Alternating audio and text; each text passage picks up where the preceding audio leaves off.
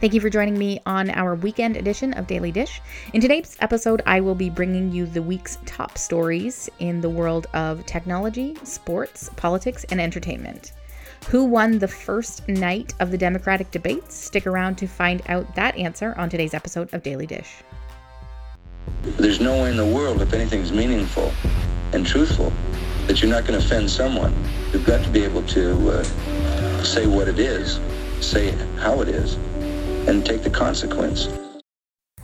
For the first time, a government is supporting a plan to create animal embryos with human cells and bring them to term, resulting in a type of human animal known as human-animal chimera. According to reports, a committee from Japan's science ministry signed off on a request by researchers to grow human pancreases in either rats or mice. This is the first experiment to gain approval since a government ban was reversed earlier this year. Researchers have previously created human-animal embryos, such as sheep and pig embryos with human cells, but those pregnancies were terminated after a few days or weeks. This experiment aims to eventually bring chimera embryos to term, resulting in the birth of real living, breathing human animals. While the human animal isn't necessarily what you might think it might be, but in the future, this could definitely be something big and weird. Six-time Olympic gold medalist Allyson Felix has signed a multi-year apparel sponsorship contract with Athleta just 2 months after speaking out against Nike's treatment of female athletes who took breaks in their careers to have children.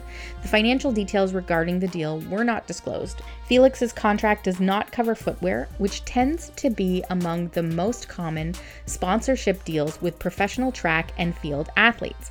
Felix was a Nike athlete since 2010 after she won gold in the 200 meters at the 2007 and 2009 IAAF World Championships. Felix's Nike contract expired in December 2017. She had been sponsored by Adidas for the first 7 years of her professional career.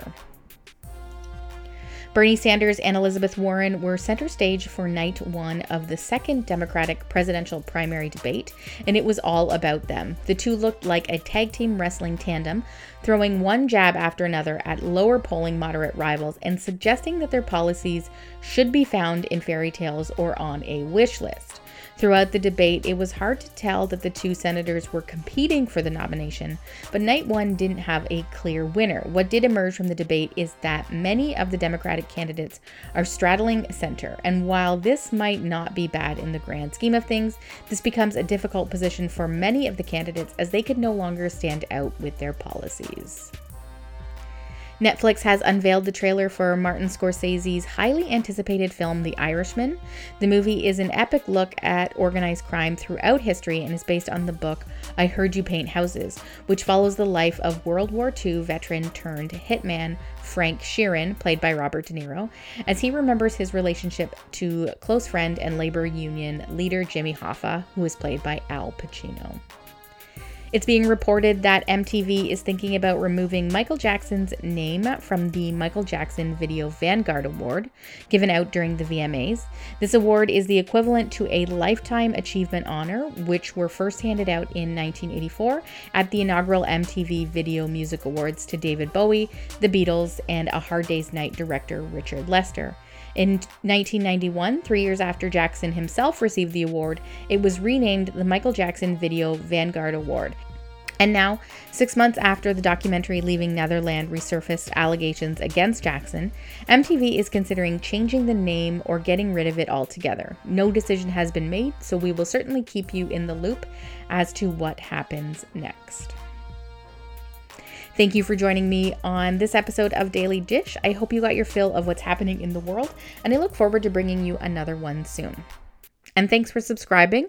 Please feel free to follow us on Instagram, Twitter, Snapchat, or whatever other social media you can think about. The name is Saintel Daily, and please subscribe at youtube.com/Saintel Daily. That's SaintelDaily, Saintel Daily. See you next time.